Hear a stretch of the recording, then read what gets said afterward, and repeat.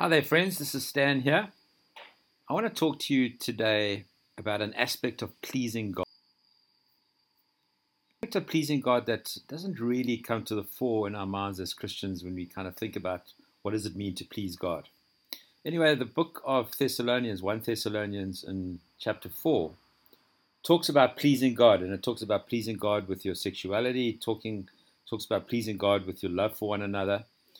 And then the third thing in chapter 4, verse 11, it talks about pleasing God by making it your ambition to lead a quiet life. Please God by making it your ambition to lead a quiet life. And that's what I want to talk about today, or just remind us today. This is what it says in chapter 4 of 1 Thessalonians, verse 11. And make it your ambition to lead a quiet life. You should mind your own business and work with your hands, just as we told you, so that your daily life may win in the respect of outsiders, and so that you will not be dependent on anybody.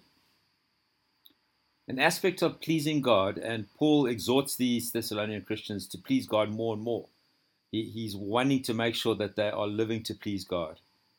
One of the aspects of pleasing God is making it our goal, making it our ambition to lead a quiet life, to lead a life of peace, calm, rest, and deep sense of satisfaction.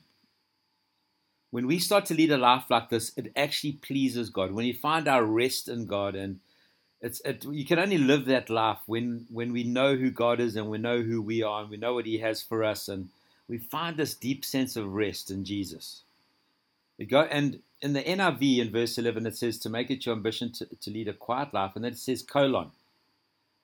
So what comes after the colon is there's a list coming. And this is what this quiet life looks like: to mind your own business, to work with your hands, so that your daily life may win the respect of outsiders and you won't be dependent on anybody. So this quiet life looks like just getting on with your own life. On one hand, he's exhorting them to love one another and live for the best of others. But on the other hand, he's saying, don't be a busybody. Don't be a busybody. Don't be running around getting in on the tea.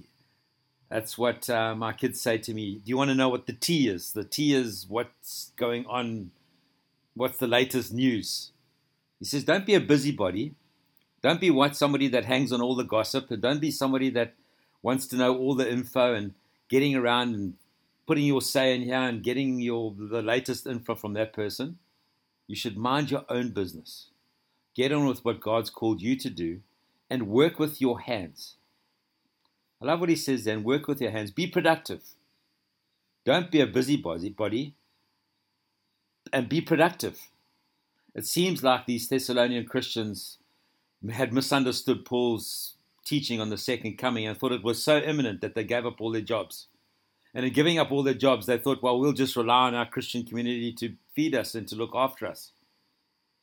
And in the meantime, now these people are bored. They're not doing anything. They're just parking off. And now they're becoming busybodies. They're not working. They're dependent on everybody. And the world is looking at them and thinking, oh my gosh, is that a good example of Christianity? And Paul here is writing to them and saying, make it your ambition to lead a quiet life. Mind your own business. Get on with your life. Get on with what God's called you to do.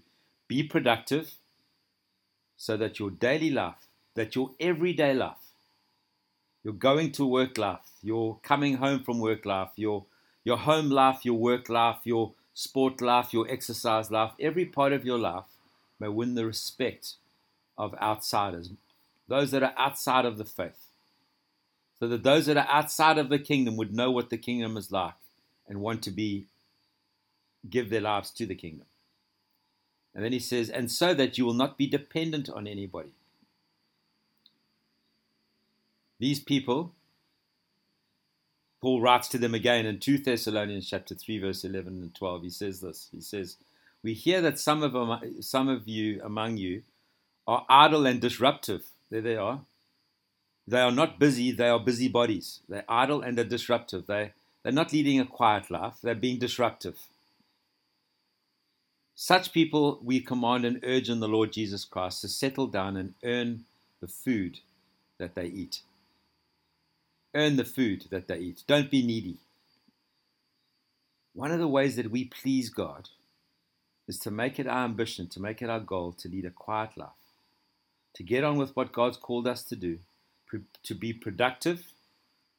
And other parts of the New Testament says so that you can be a blessing to others, so that you're not dependent on other people, that you're not this needy person, so that you ultimately can be a blessing to the community that you're in, and that your daily life may win the respect of outsiders. Very simple. Very, very simple. I trust that encourages you this morning. Make it your goal to live a quiet life, that we may win the respect of outsiders. Get on with your own work. Be productive in everything that you do. And I believe this pleases God. And Paul would say to you, do that more and more. If you're doing that now, do that more and more. Bless you and have a great day.